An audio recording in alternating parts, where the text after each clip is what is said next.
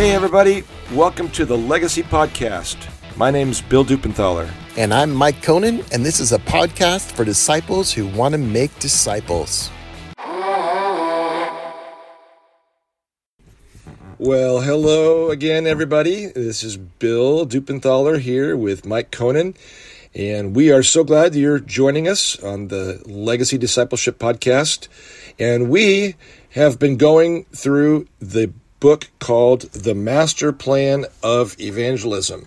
And this is one of my favorite books in all the world on this topic of discipleship. And of course, you know, that's what we're all about is this idea of being disciples who make disciples and living out the Great Commission. And there's nobody that talks about it any better than Robert Coleman. Don't you think, Mike? Jesus does a pretty good job. Just kidding. Well, yeah, and that's exactly true. Which is why Robert Coleman does such a good job, because really this whole book is essentially it's a study on the four Gospels, and it's asking the question, what did Jesus really do? You know, yeah, we know he came and lived on earth and he did some miracles and he talked and then of course in the end he died on the cross for us, which is incredible, and that was his ultimate mission. But during those 3 years of his ministry in particular, exactly specifically what did he actually do, and how did he focus his time, and what was the focus of what he was trying to accomplish during those years? And Robert Coleman would say that the master, Jesus, the master's plan for evangelism, for reaching the world, was discipleship, and was to invest in these few and then teach them how to do what he was doing. And so that's what we're talking about. And I love this chapter. We're going to focus in on the second chapter today in the Master Plan of Evangelism. And it was this chapter was all about this idea of Jesus calling people to be with him. And you know, and we've talked about this a lot over the last couple of years, but you know, when Jesus would approach people, what was the number one thing that he always invited them to? You know, when he'd find somebody, what would he say? He'd say, "Come follow me." I mean, come follow me. That was it. Come follow me. And that's the message that he had for everyone, was come follow me. And it was not come be a convert to a new religion. It was not subscribe to a set of certain practices. It was following a person. It was following Jesus. And that was the call. And that's what his men did. And he called these 12 guys in particular to be the ones that he would be the closest to, and he made it a practice of being with them. He was with them all the time. Well, you nailed it too, and this is a central part of our teaching. You know, we talk about the threefold path of discipleship. That first thing is calling, you know, and being invited. And the second thing is to be with Christ. And so they kind of go hand in hand. You know, when you're called to be with Christ. Then the third one is to be sent out, you know. Yeah. And so in this one, we kind of see both, where we see this calling part, this invitation part. But it also is pretty clear, you know, they're being invited into something. And that something is to be with Jesus. Yeah, yeah. I remember, like, my background, I grew up as a Catholic, and so I, as a child, I had a lot of information and wonderful training, and I knew a lot about God, and I certainly was a good person and practiced all the things. But I remember the day was actually an evening when I was in bed one night, and I was thinking about this whole idea of God and my faith and all those kinds of things. And I prayed a little prayer because, and I still remember, I mean, I was probably 14, maybe 15. And I remember praying this prayer, Lord, I've always known about you, and I've always believed in you, but I've never really known you. At least not in the way that these people are talking about, that had been telling me about this personal relationship with Jesus. And so I remember praying this little prayer: Lord, I want to know you, and I want to follow you and have you be in my life like these people are talking about. And then I rolled over and I went to sleep, and that was it, and I didn't really tell anybody about that prayer for a long time. But I remember after that, my hunger for the Lord changed. It went from being an academic thing to, like, I was hungry. I wanted to learn more. I started reading my Bible a lot more. I started getting involved. I was just going into high school, so I discovered this group called Young Life, and I got involved with that, and just had this deeper desire to be around people that knew Jesus, and it changed my life. But it was not about more information, or not about more training or classrooms. It was about following Jesus and really knowing him. And that made all the difference for me. It became personal.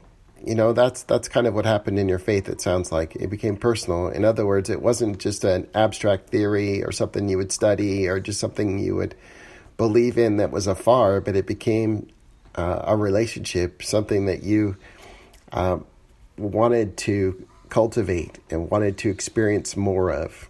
Yeah. Right? Yeah, exactly.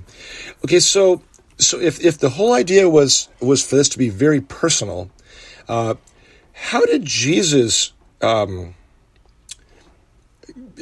implement this? What did he really do? And I think Mike, you had underlined a couple of lines in one of the pages that kind of talk about this a little bit. Well, I think one of the things that stands out, of course, is that rabbis were very common at the time, and we've talked about this ad nauseum. I'm not going to go down the whole rabbit hole again, but the way that Jesus did it was not common. It was not common to take your pupils outside of the classroom. It's kind of like the first time you see Dead Poets Society, where, and again, if you're young, apologize. That's a reference to an 80s movie, but where Robin Williams becomes this teacher who gets super creative, takes kids out of there everywhere, and starts opening the world to them. And that's kind of what Jesus did. There's a great line in here in page 37. He says, having called his men, Jesus made a practice of being with them. This was the essence of his training program, just letting his disciples follow him.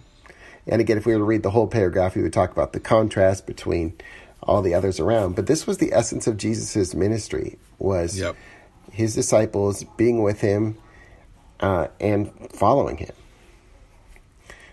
Pretty interesting path to go down in comparison to a classroom setting, where guys, get out your books, we're going to memorize this, and which was a very common practice. In fact, Jesus did this.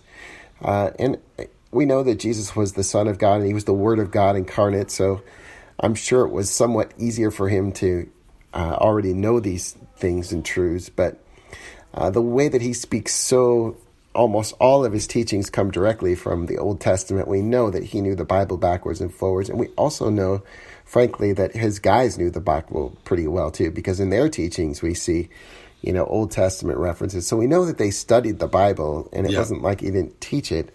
But his went well beyond the classroom, well beyond the theoretical, well beyond the mind, into, hey, let's do life together. Let's go fishing. Let's go on hikes. Let's go and really do life together. You get to see how I live, and I want you to see how I delight in life and the challenges I have in life and how I handle those. And it's real life on life stuff. Yeah, it's pretty crazy to think about. The amount of time that Jesus spent with these 12 guys. You kind of think, like, okay, Jesus, you've got the whole world to reach. Maybe it's time you ought to move on and find a new group, or at least get a bunch of groups going. But he didn't. Here's a little line from the book. It says, "The time which Jesus invested in these few disciples was so much more by comparison to that given to the others that it can only be regarded as a deliberate strategy." It had to have been a deliberate strategy.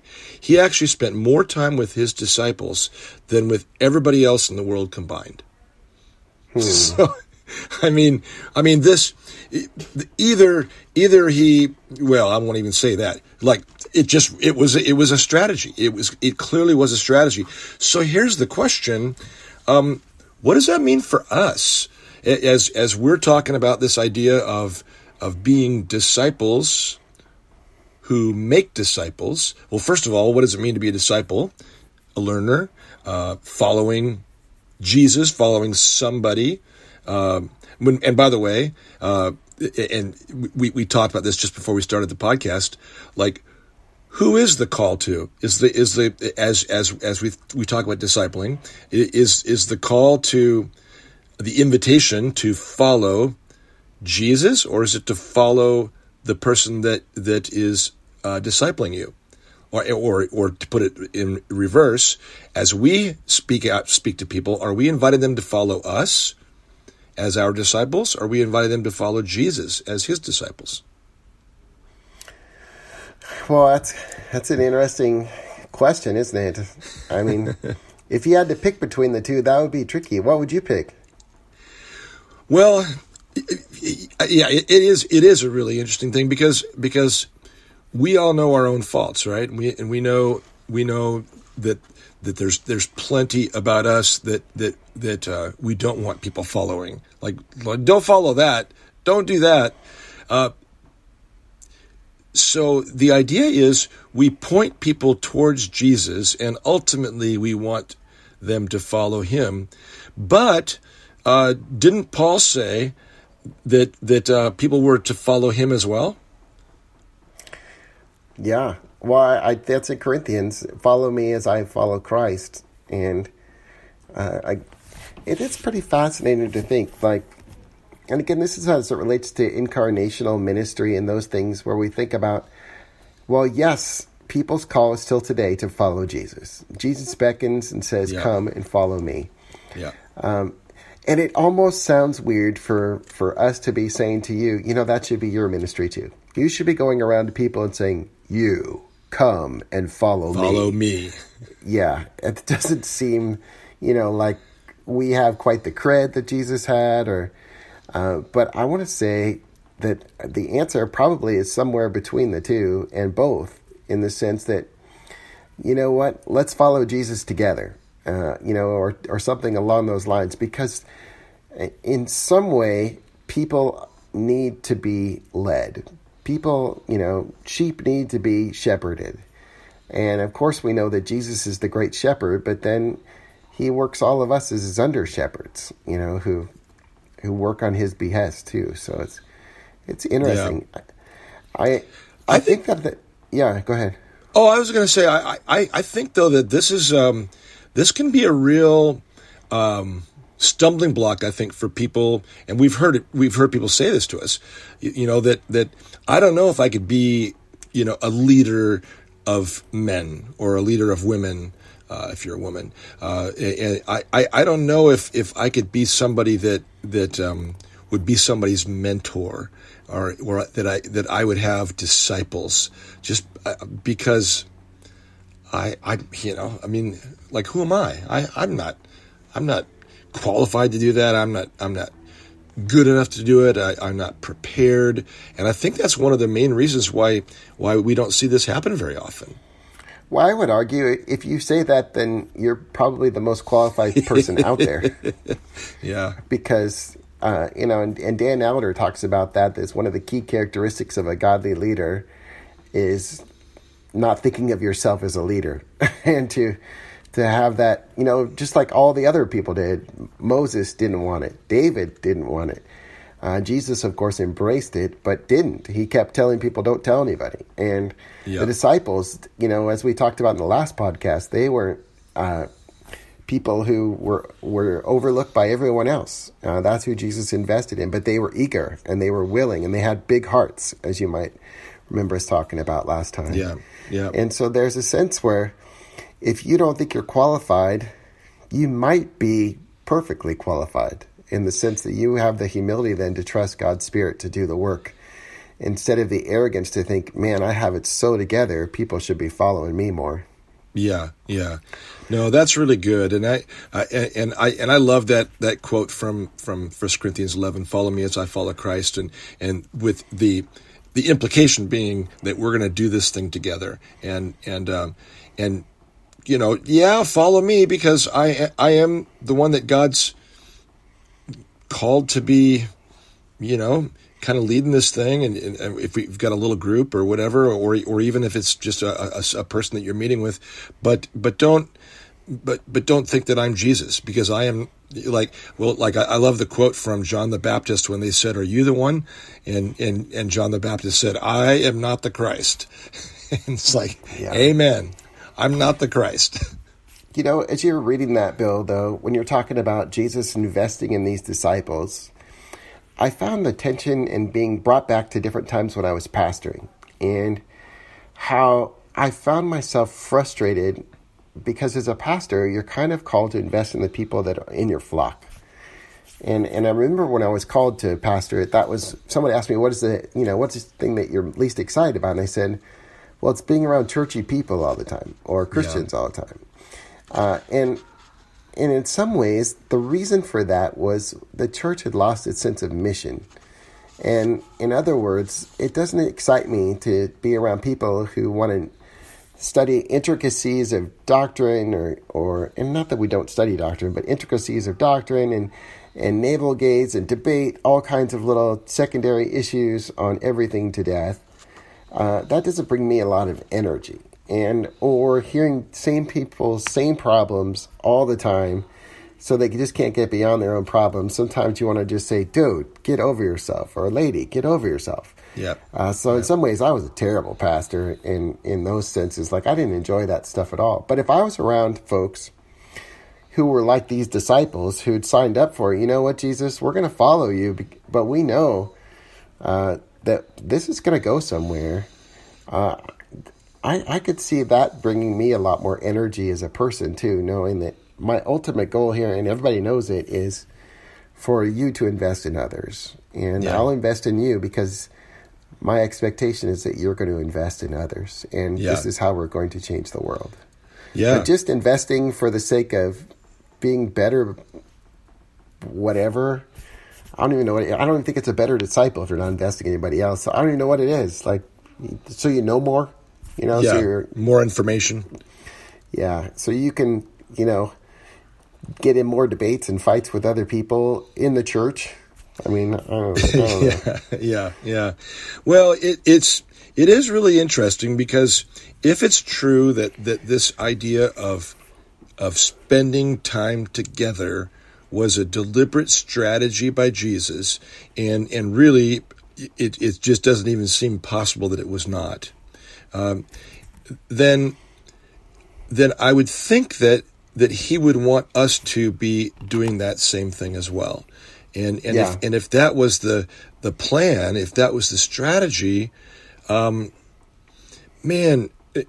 you talk about being a pastor, and you and I, we talk to a lot of pastors and a lot of people in different churches, and I don't see this happening.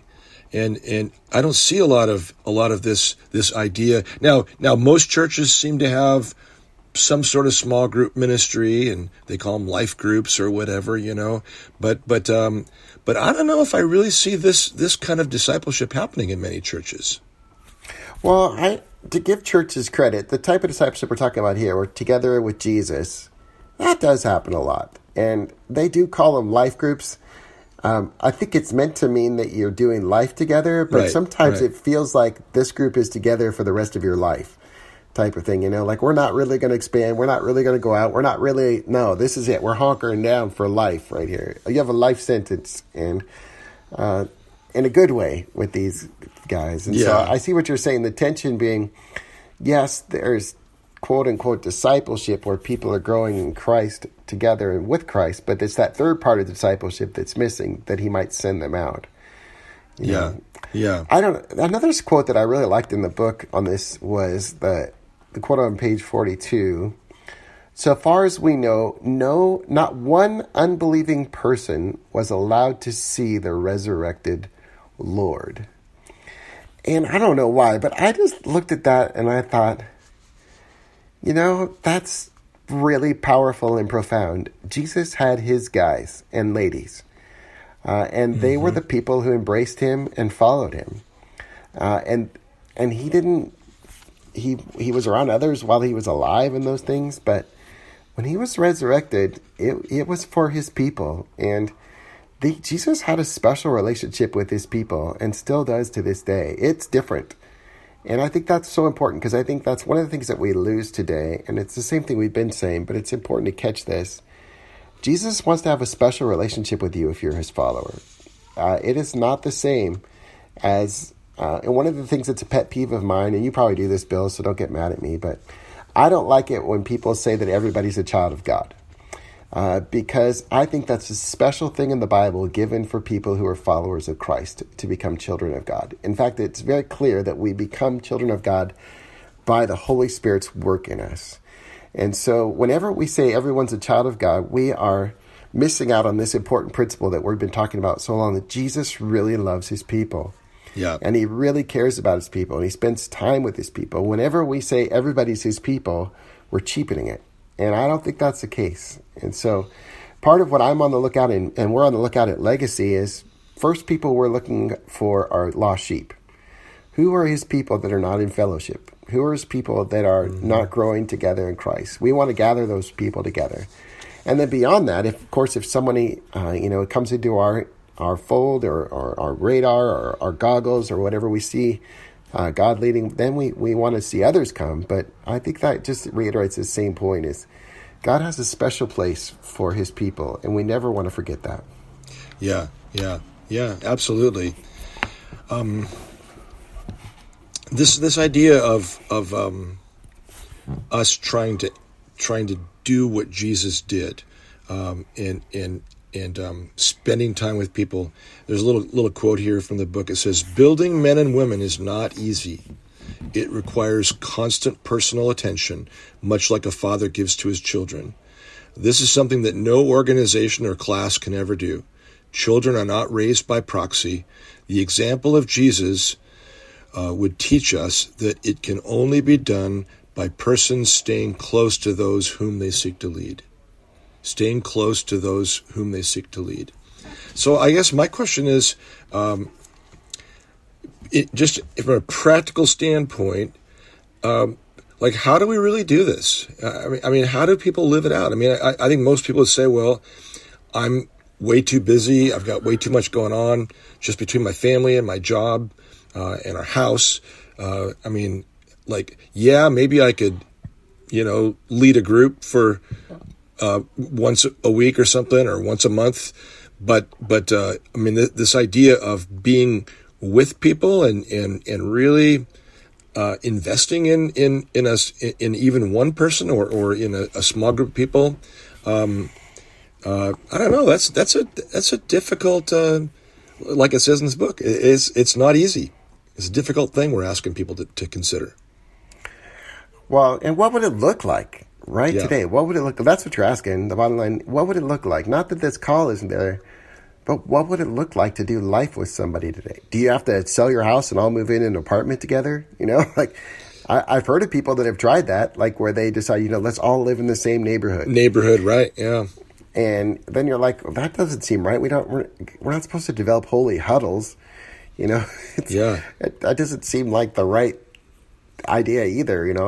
I'm no offense to monasteries and those things, but I think that there certainly are benefits. But I don't think that's the call. It's like the call seems to be in the world, but not of it.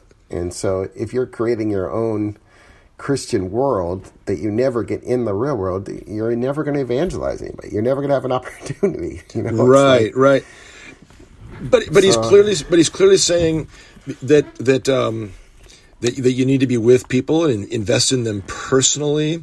And I mean, let's face it, we don't see a lot of evangelism happening in many settings. I mean, obviously there is evangelism happening in many settings too, but in the settings where it's not happening, I would venture to guess that there's not a lot of discipleship happening either.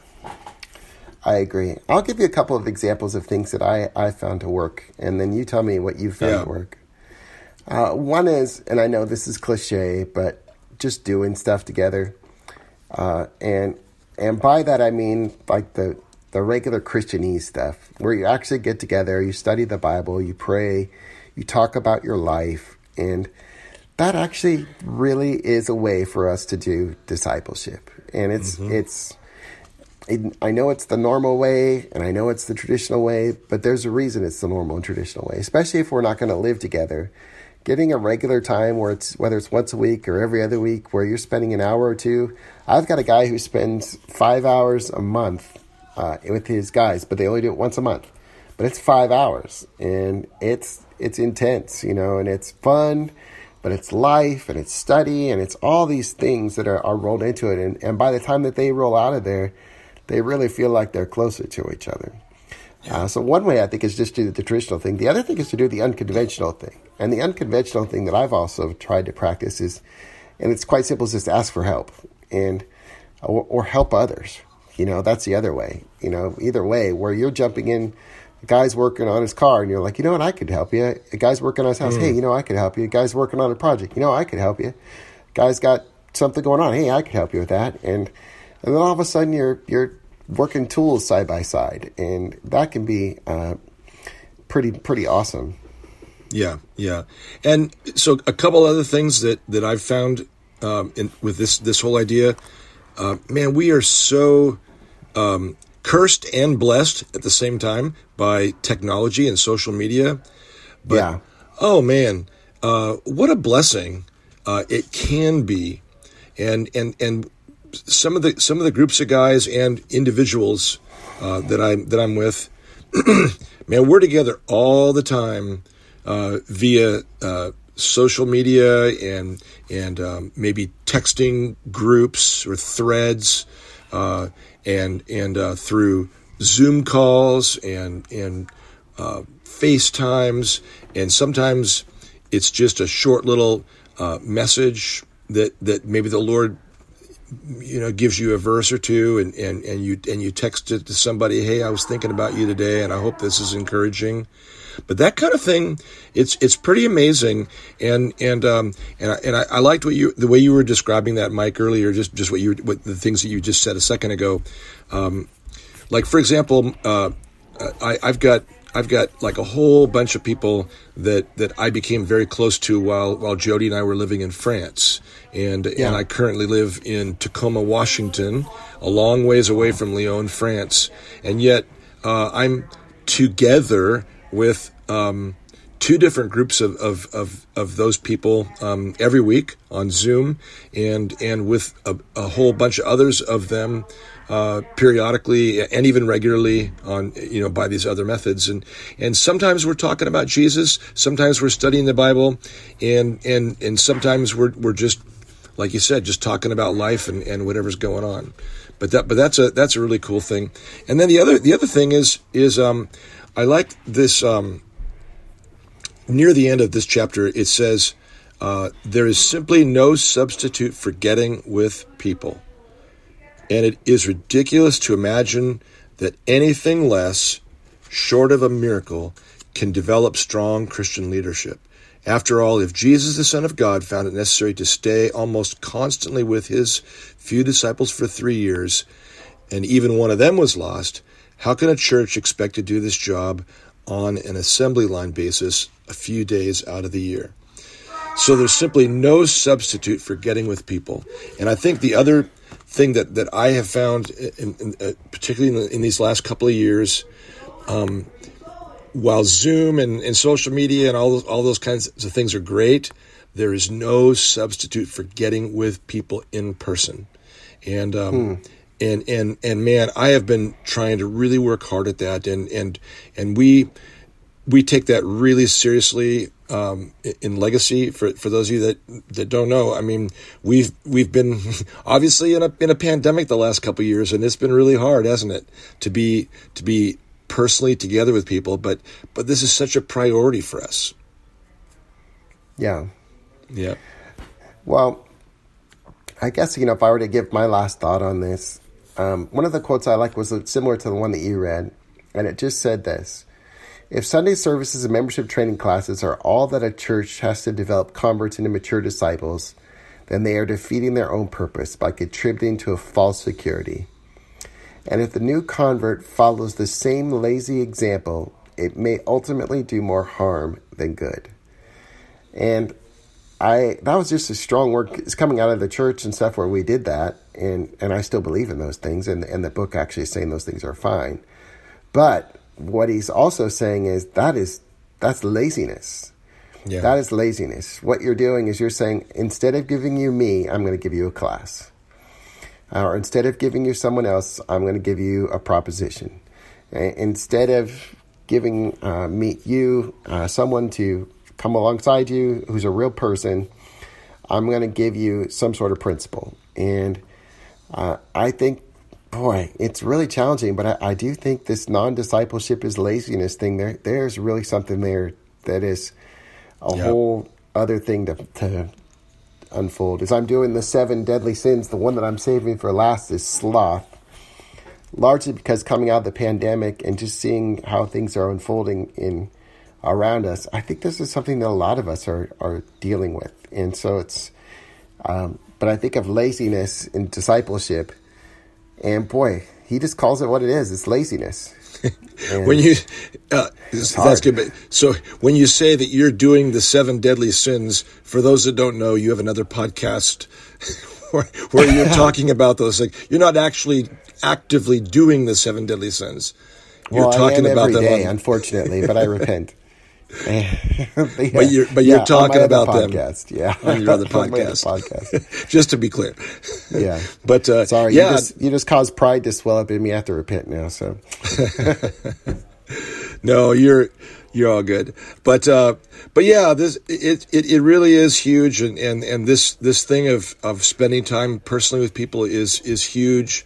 It's one of the reasons why man, I'm praying that this pandemic gets over as soon as possible so that we can get back to France.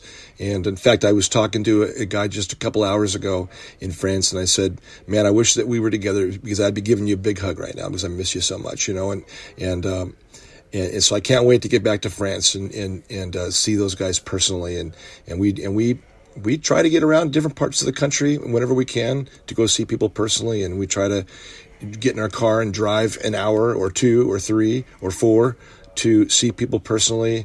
And then we use social media and technology as well. But we just want to encourage you guys. We know that the things that we're talking about here are not easy, and we know that it's challenging. We know that it takes sacrifice, but we know that this is also what Jesus did, and we know that this is what Jesus is calling us to. And I guess just to encourage you to go to the Lord and ask Him what this looks like for you, and listen to Him and what He would maybe say to you in terms of like how you can live out this idea of both spending time with Jesus and spending time with others as a discipler and as a disciple maker. Amen. Yeah. Well, thanks you guys for listening. We appreciate it as always. And by the way, we would like to get this book into your hands, The Master Plan of Evangelism. I'm going to hold it up again for those of you that listen or watch on YouTube. You can see this. The Master Plan of Evangelism. If you would send us a financial gift to Legacy, you go to ourtruelegacy.com, and we just appreciate everybody that is able to support us and to support this ministry. We would send you this book for free, and we just want to get this into your hands. In fact, you know what? Just ask us, and honestly, we'll get you this book. We want this. We want you to understand what's going on here. But anyways. we're just so grateful for the opportunity that we have to be a part of your lives, and we're so grateful that you take the time to listen and to be a part of this podcast, and we'd sure appreciate you sharing that as well with other people, and we're excited to just continue this process of following Christ together. So let's continue just to be disciples who make disciples. Amen? Amen.